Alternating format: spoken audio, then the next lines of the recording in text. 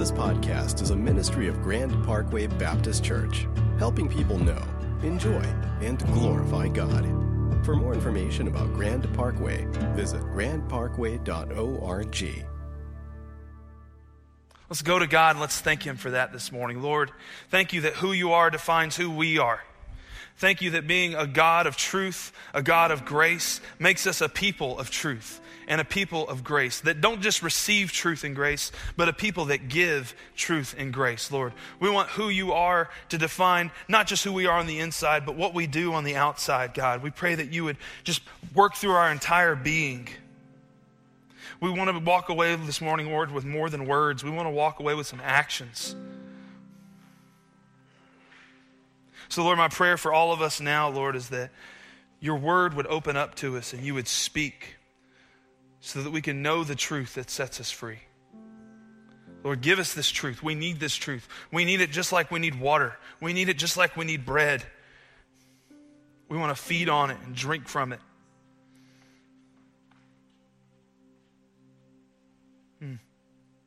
So, Lord, we trust you now to give it in Jesus' name.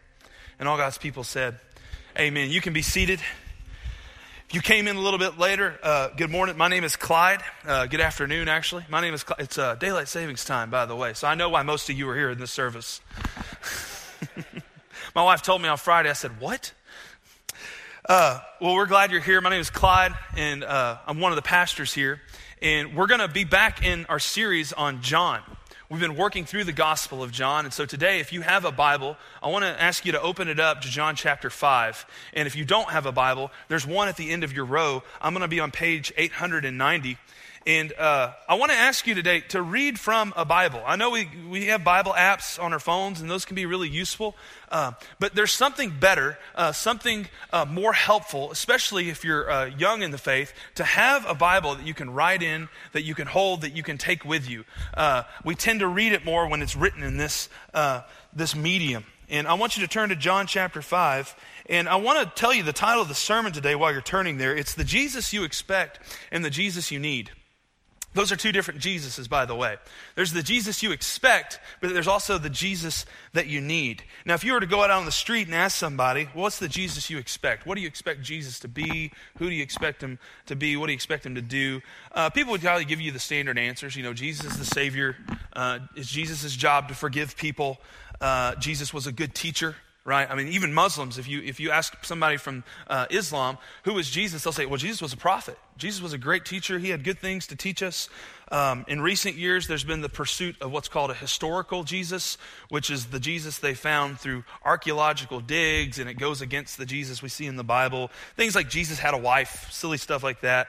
They say that there's a historical Jesus that wasn't the one you see in the Bible, because that was written by men with agendas that want us to have their version of Jesus. And then for us, even today, some of us may be here with our own theological system, our own way of thinking about the Christian faith, and Jesus fits in to your theological system, right? The Jesus you expect is the Jesus that lines up with the Bible the way you read it, right? That's why we have different denominations, right, that say different things about what Jesus said. Today, though, I want us to talk about the Jesus we need. The Jesus we need. That's the Jesus of the Bible. That's the Jesus that John says you have one responsibility to this Jesus, to believe in him. To believe in him as Savior and Lord. And that's the whole point of John, right? John chapter 20, verse 31, it summarizes the whole book in just a few sentences. It says, these are written that you may believe that Jesus is the Christ, the Son of God, and that believing you have life in his name. And I think that speaks to two groups of people that might be in the room today. You might be sitting here and you've never believed in Jesus Christ as your Savior. And hey, if that's you, we're glad you're here. That's great. I want you to know that John wrote this entire book just for you. He wrote it for the purpose of you believing. But for the rest of you that you have believed, it doesn't just stop with belief.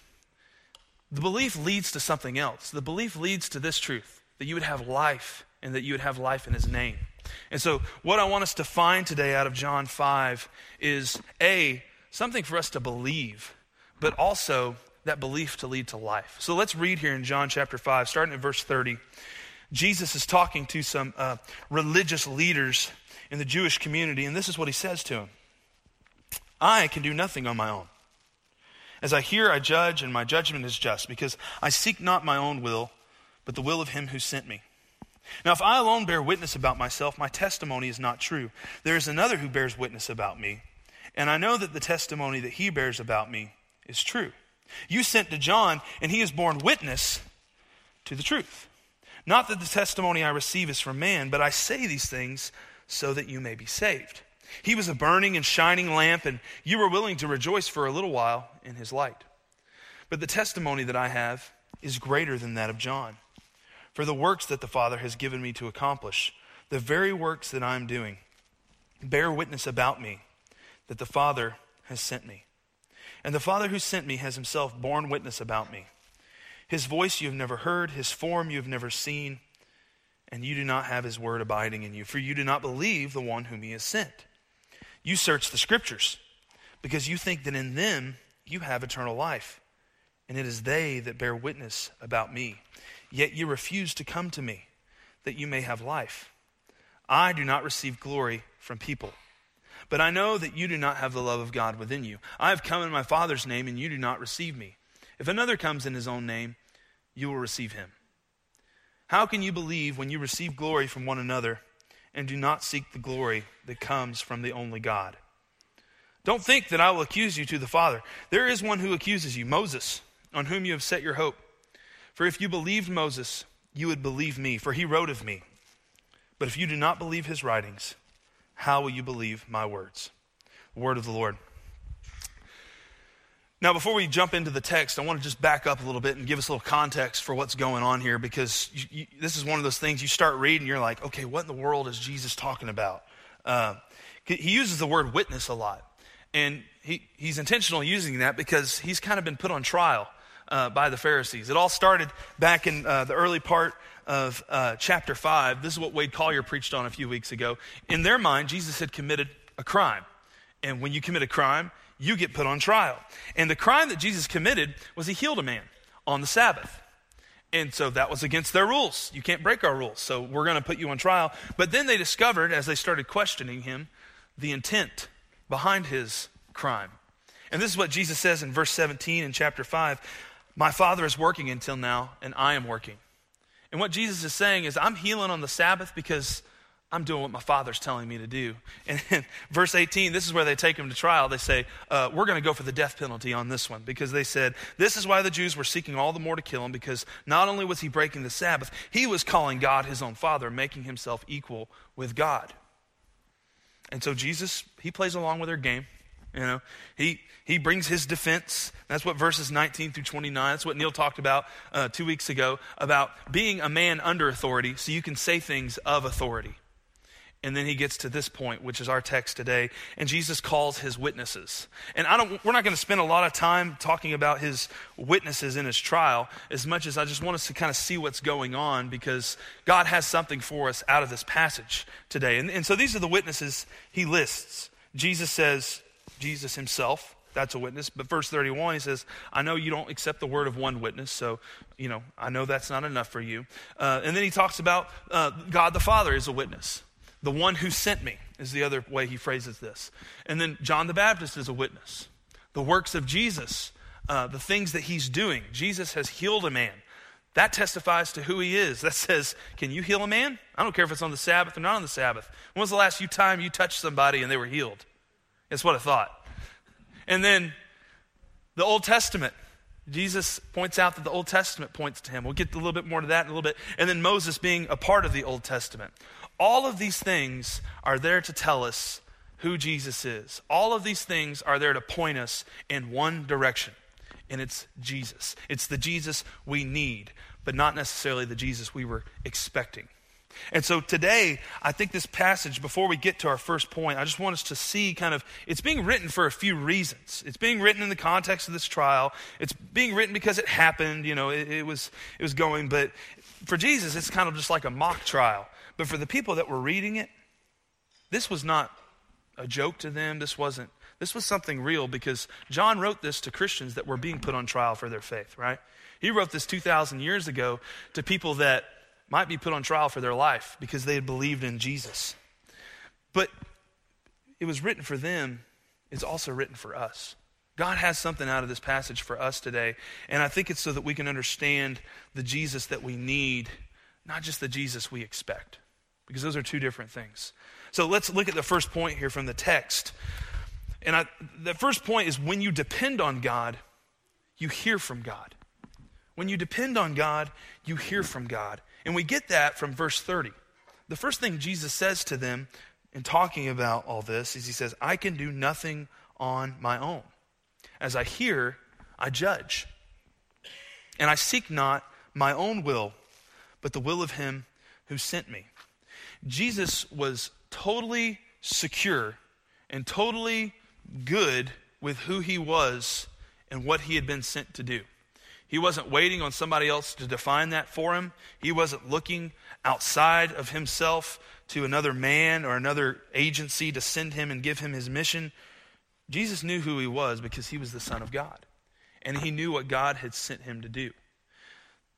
Jesus was dependent on God. Jesus was unwilling to do anything other than what the Father had given him to do. And we just need to stop right here and realize that of those 6 witnesses I put up earlier, this is the only one that matters for Jesus. This relationship he has with the Father is enough for him. Is it enough for you? Because everything that we have from Jesus comes from his relationship with his Father. Jesus is saying to us this morning, the Father's enough for me. The Father's enough to define who I am and what I do.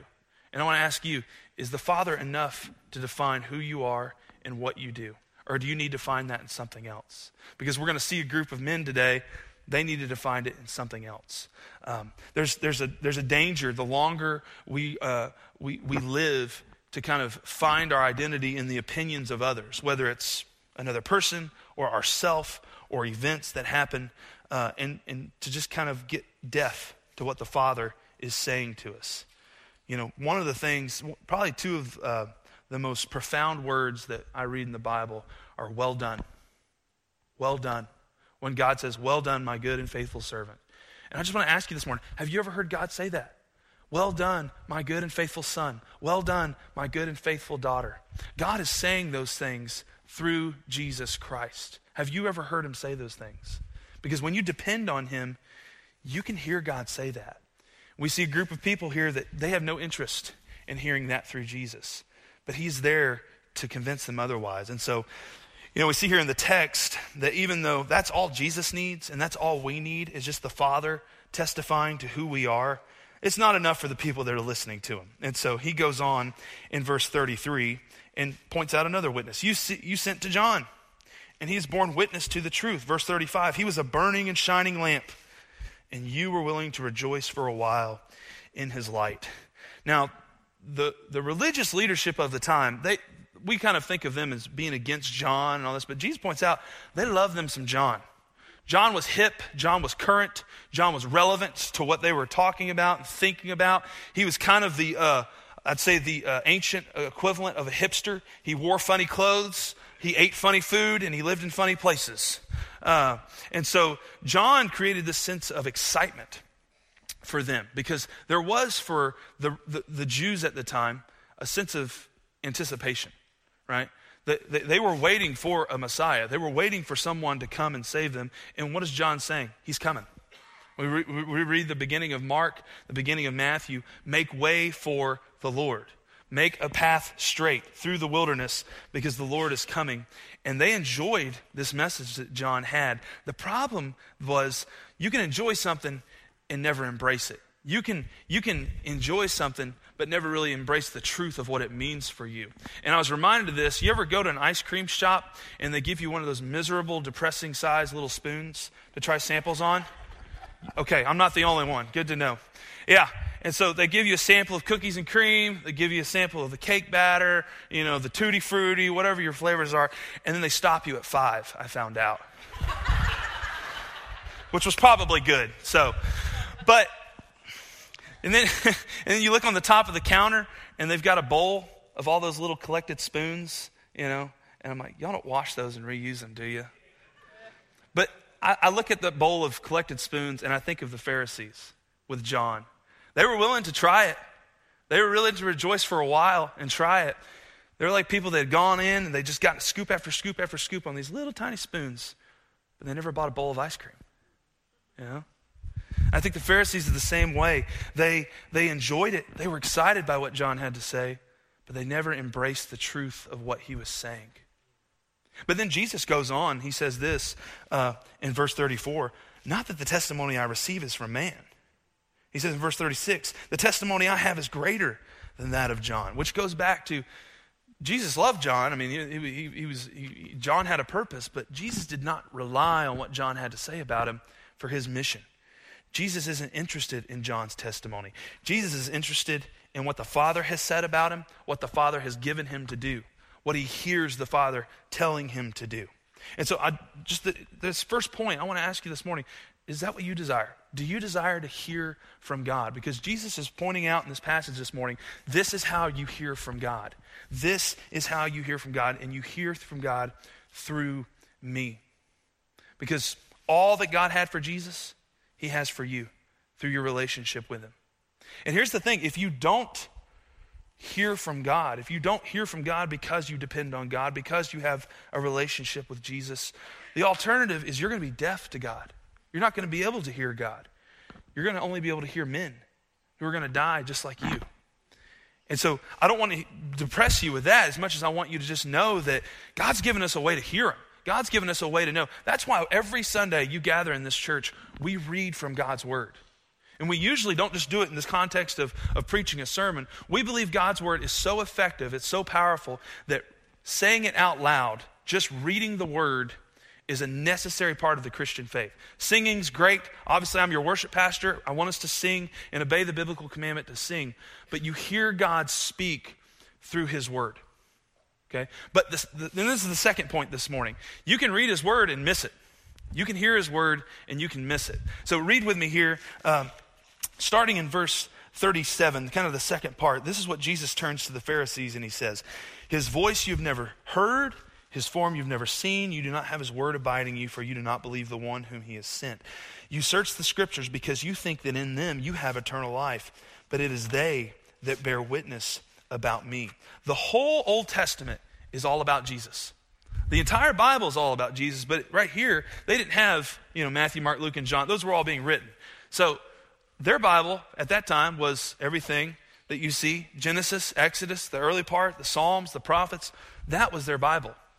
And even though you don't see the name Jesus showing up there, and this Jesus we're talking about, it was all pointing to him. It was all pointing to them, and they failed to see it. These religious leaders, Jesus says, you've never heard from God, you've never seen God, and you don't have your word, his word in your hearts.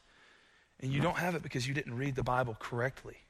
You missed it. You're like people that have gone around your whole life picking up acorns, but you've never seen an oak tree. They did not see Jesus, the Son of God, as the fulfillment of everything in the Old Testament. Now, what do we mean when we say this? Because for some of us, you're like, I didn't know Jesus was in the Old Testament. It really starts in Genesis 3. And you don't have to turn there. We'll put this up on the screen. But in Genesis 3, Adam and Eve have committed sin, and as a result, everything is cursed because of sin. And God's giving these curses specifically to the people involved, to Satan, who's represented by a snake, and to Adam and to Eve. And in the midst of all this curse, God gives a promise.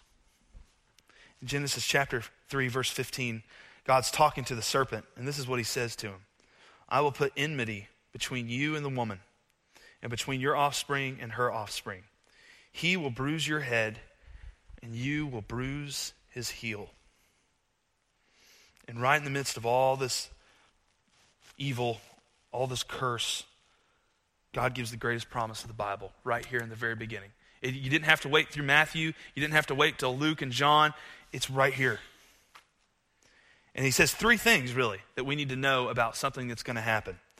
God's going to send a man. It's going to be a man born of a woman, the offspring. And this man is going to bruise the head of the serpent. And he's going to get his heel bruised in the process. It's going to be a man. He's going to conquer evil. He's going to conquer the serpent. But he's also going to suffer in the process. He's going to get his heel bruised. And so if you're a person living in the times of the Old Testament, when you would read the Bible, You know, when we read the Bible, a lot of us, we have questions we want God to answer, right, through the Bible. We ask questions like, what is God like, right? So we read the Bible to answer the question, what is God like? Here I can read it and I can kind of see what God's like. But here's the thing, the more you read the Bible, the more you start asking a different question. And that question you would ask is, okay, yeah, I see this and this and this about God. It keeps talking about the Savior. Genesis 3:15, this offspring of the woman who's going to get his heel bruised and he's going to crush the head of the serpent. And you would start with, what is God like? And you would start asking this question, what is his Savior going to be like? This word starts showing up, the Messiah. What is the Messiah going to be like? And we start to see that the Old Testament was all about a Messiah, a man who's going to be raised up. Moses talked about him. Moses is the man that we associate with hearing from God, right? Moses heard from God and he spoke for him. And in Deuteronomy 18:15, Moses says, the Lord's going to raise up a prophet like me from among you down the road. He was looking forward to Jesus. We see in the story of Jacob. Jacob is a man who wrestled with God. He saw God's form. We see it in the Psalms. The Psalms remind us that we are to take God's word. Psalm 119 verse 11 says, I have hid your word in my heart that I may not sin against you. All these things, hearing, seeing, having God's word, all of them depend on Jesus. All of them depend on reading the Bible in such a way that you see Jesus. You see the idea. You may not know it's the person Jesus Christ, but they knew that there was this Savior that was going to come. He was going to be a man. He was going to suffer, but he was going to conquer. You see it in the story of Simeon, right? In the early part of Luke, Simeon was a man who had been waiting his whole life, and God had made a promise to him, you're not going to die until you see the Messiah. And there's a scene in Luke where Jesus is held by Simeon, and God gives him that promise. Simeon was one of those people that understood this Messiah, the idea of waiting for this Jesus that we need. The Pharisees, though, weren't. That's why Jesus said about them, you have not heard, you have not seen, and you do not have God's word in your heart. This was how they read the scriptures were wrong, right? How they were going about reading the Old Testament was wrong. But the how, what's worse than the how, was the why. Jesus moves on and he says in verse 39, it's not just how they were reading the scripture was bad, it's why they were reading the scripture was even worse. You search the scriptures because you think that in them you have eternal life. And it is they that bear witness about me. They thought that religious reading activity was going to save them. They thought that Bible drill would save your soul. And this is a really basic doctrine that gets talked a lot about in the Christian faith. It's the whole idea of justification. On what basis can I stand before God? And you know what? We like to fill in that blank with a lot of different things, right? If I just work hard enough, if I believe hard enough, if I go to church hard enough, if I, read enough, life will be okay. And when we do that, we're like sponges that just sit on the edge of the sink, but they never get in the sink. They never get in the water and soak up the truth of what God's talking about. That's why in Proverbs it says, there's a way that seems right to a man, but its way leads to death. We don't want to just be people that partake in religious activity and miss Jesus. So second point here, find Jesus in the whole Bible. Don't make the Bible an idol in the process to where you see what you want to see, but you never embrace the truth of what you really see. That's why it's so important to read the Bible and not just get it in your head, but get it in your heart. The Bible wasn't meant to just be stored in our head so we can spout off how much we know about the Bible. We don't like people like that. We like to walk away from people like that. Amen? Yeah. I want to be around somebody who's hidden God's word in their heart because they say things that I need to hear. I want to be around people that have heard from God. And I think I'm not the only one. That's why we want to hear from God. We want to depend on him. And we want to be around people that have hid it in their hearts, not in their heads. Because if you hide the word of God in your head, you can still die. You can still read the Bible in such a way that you go to hell. And that leads us to a third thing this morning. That's the title of the sermon. The Jesus you need is better than the Jesus you expect. The Jesus we need is better than the Jesus we expect. The Jesus they wanted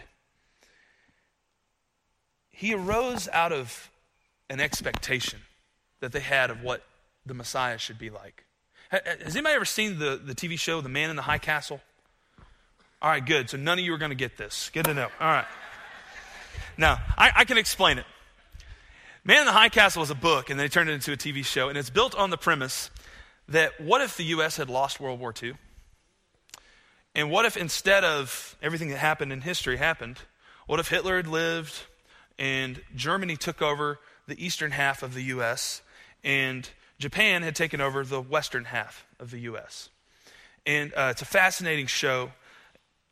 I watched it, and this is the whole point I'm telling you. I watched it, and I just had a feeling of how wrong it was as an American. Just the idea of imagining of another nation being in charge of my nation, where I'm a citizen, it feels wrong.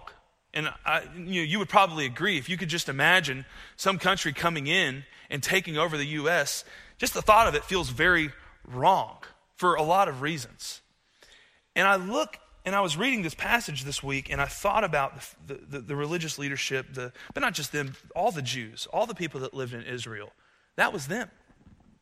They had been living this way for hundreds of years because of what? Rome, right? The Roman Empire had taken over all of the area where they lived, called Palestine.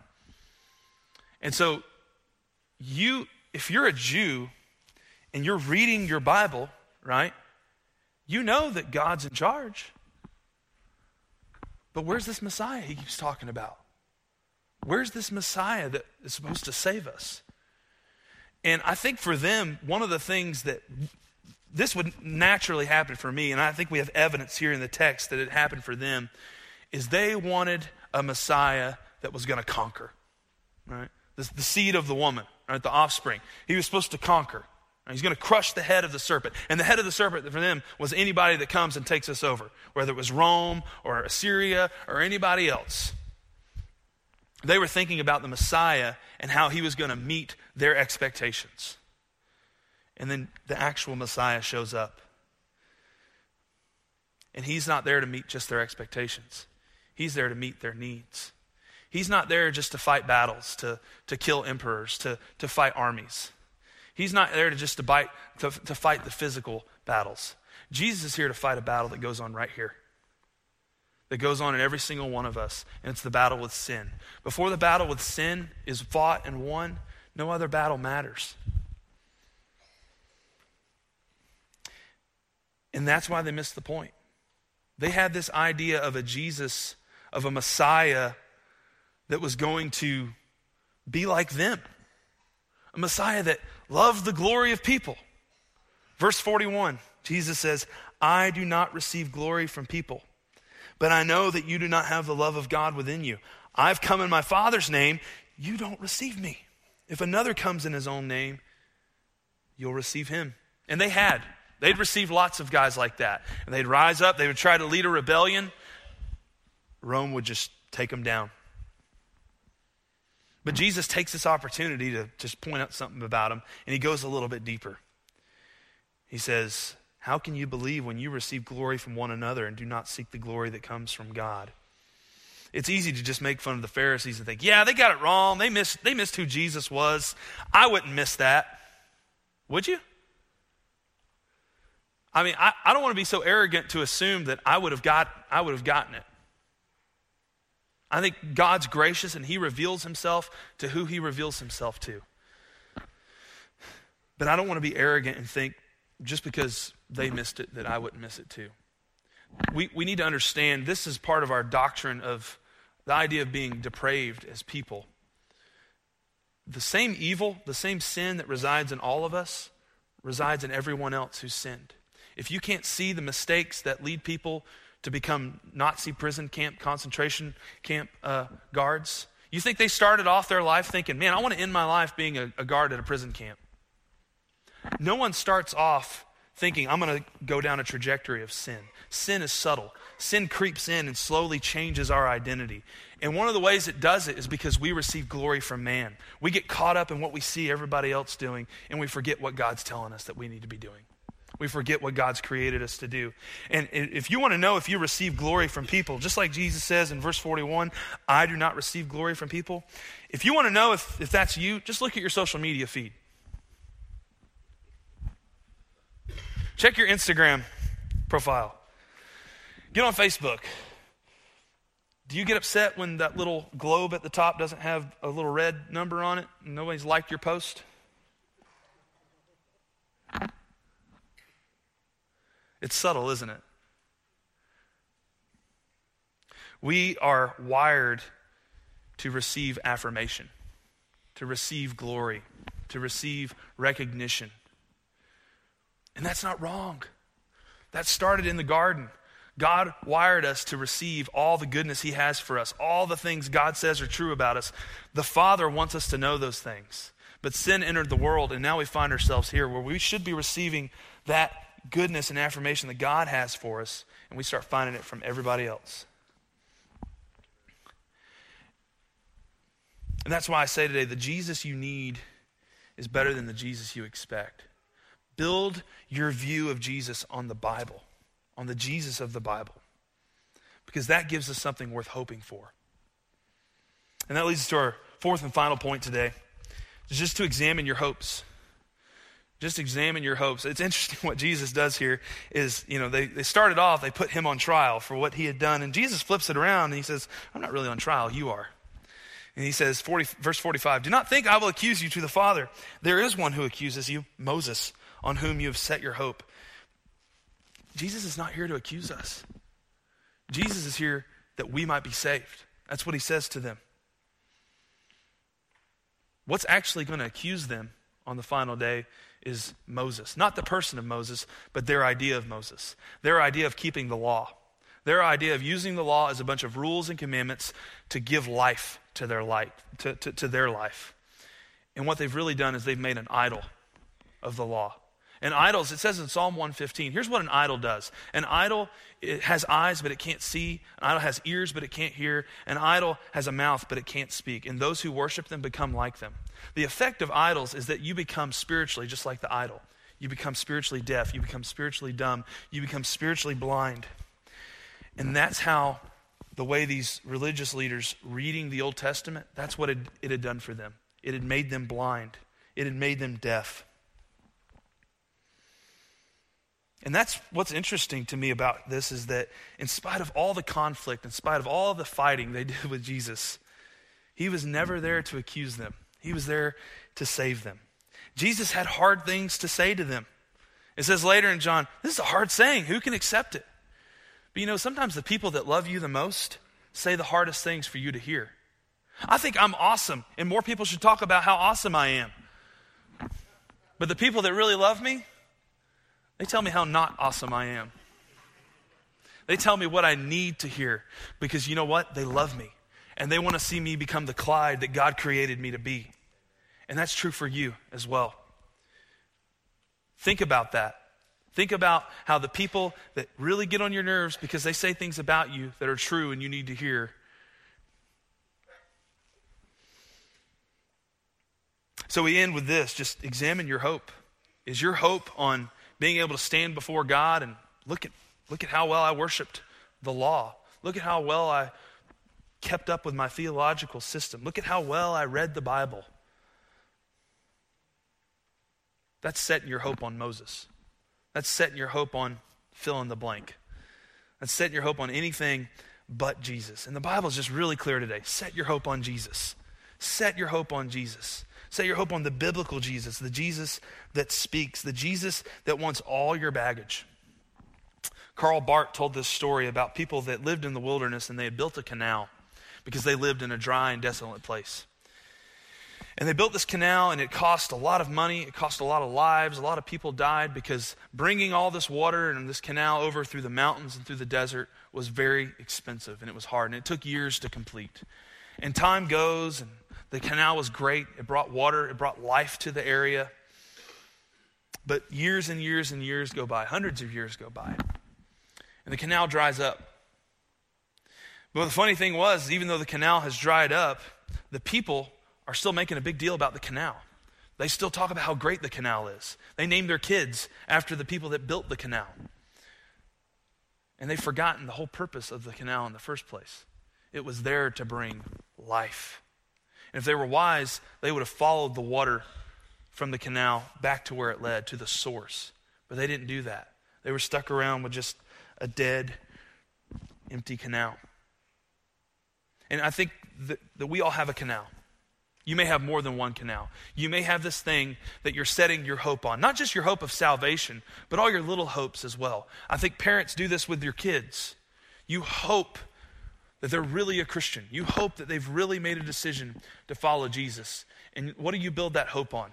A decision that they made 30 years ago when they walked down an aisle and got baptized. But 30 years have passed and you don't see the fruit of Christianity in them. You don't see the fruit of the Spirit in them. You don't see a life that's committed to Jesus. Other canals for us may just be the hope that we can modify our behavior enough. I'm going to stop sinning. I'm going to start doing this.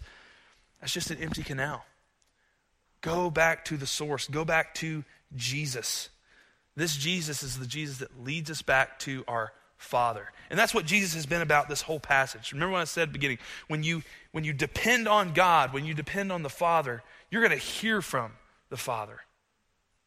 And Jesus has given us a way to do that. We don't want to miss that this morning. I want to close with this quote from J.I. Packer. He talked about the importance of just understanding what you have through what Jesus gave you, having a Father. He says this: "You sum up the whole of New Testament religion if you describe it as the knowledge of God as one's Holy Father. If you want to judge how well a person understands Christianity, find out how much he makes of the thought of being God's child and having God as his Father. If this is not the thought that prompts and controls his worship and prayers and his whole outlook on life, it means that he does not understand Christianity very well at all." And so I'll close with this, just to, if you're the person I was talking to earlier that has never believed Jesus Christ as your Savior, that's why John wrote this book, that you would believe that Jesus Christ is the Son of God. If you haven't believed in him, I want you to think about this. What are you setting your hope on? For these people, they had been setting their hope on Moses. Their idol was just the idea of, keeping rules in such a way that would give them life. What are you setting your hope on? If you're ready to set your hope on Jesus, he's ready. He's waiting. But for the rest of us, for those of us that have believed, you've probably got some dry, empty canals in your life. Some religious activity that you used to do or that you've been doing for a long time. But does that canal have water in it? Do you have, like John said, I write these things that you may believe so that you have life in his name? Are the things you're doing, is your church attendance, is your Bible reading, is your singing, is your listening to sermons, are you getting any life from it? Have you internalized it? Or you just got a little tiny spoon taste of it? Or have you actually bought it and tasted it and ingested it? Have you hidden God's word in your heart? Or are you just being religious? Do you want life in his name again? Let's think about these things together. Let's pray. Lord, we just want to take some time and let your Holy Spirit do the work of helping us understand and receive your word. We want to absorb what we've heard today. We want to understand what we've heard today. And we want to be changed by what we've heard today. So Lord, I pray for people this morning that they just showed up because somebody drugged them to church today. Lord, you have them here for a reason. You have them here for a purpose. So I pray that you would just show them that they can believe. There's something worth believing in, and you're ready. And Lord, for those here this morning that they've just got caught up in a pattern of empty, dead religion, of reading the Bible but not seeing Jesus in it, of finding more value from the words of men than from the word of the Father. Let's take a few moments, and as Lindsay just plays, and let's think about this together. Lord, of all your works that you spoke of, the one you spoke of most was of getting people to believe in the one that God had sent. And Lord, we want to be a people of belief, not just that throw the word belief around because we talk of it like a duty, but we want to be people that think of belief as a privilege, as something, as the man that he finds a pearl in a field, and he finds a treasure in a field, and he sells everything he can to buy that field because he knows that it's worth it. And so, Lord, we found something today that's worth it. Something that's worth more than anything the world has to offer. And we're still tempted by the world. We're still tempted by the words of others. We're still tempted by our own hidden, secret sins. So, Lord, we pray that you would tear down the strongholds that are in us, and that you would take us back to the treasure, take us back to the living water, and take us back to you. Pray all this in Jesus' name. And God's people said, amen. Well, I want to thank you for being here today. If there's anything that's been said today that you have questions about or that stirred up something in you, I want you to know we always have our pastors and elders down here at the front of the stage to talk about that with. So if you have anything that stirred up with you from the singing today or the sermon, we would love to process that with you. Also, if this is your first, second, third time you've been coming to our church, we would love for you to come down and just introduce yourself to one of us. We want to know that you're here. So we can just get to know you. Because like I said earlier, you matter to Jesus, you matter to us. So thank you. Let me invite you to stand together and hold your hands out like this.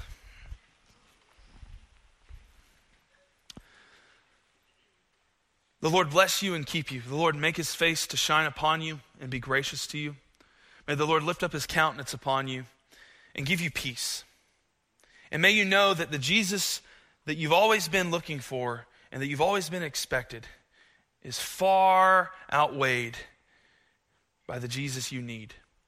He came to save you. So believe him. In the name of the Father, the Son, and the Holy Spirit. Amen. Bless you. You're dismissed.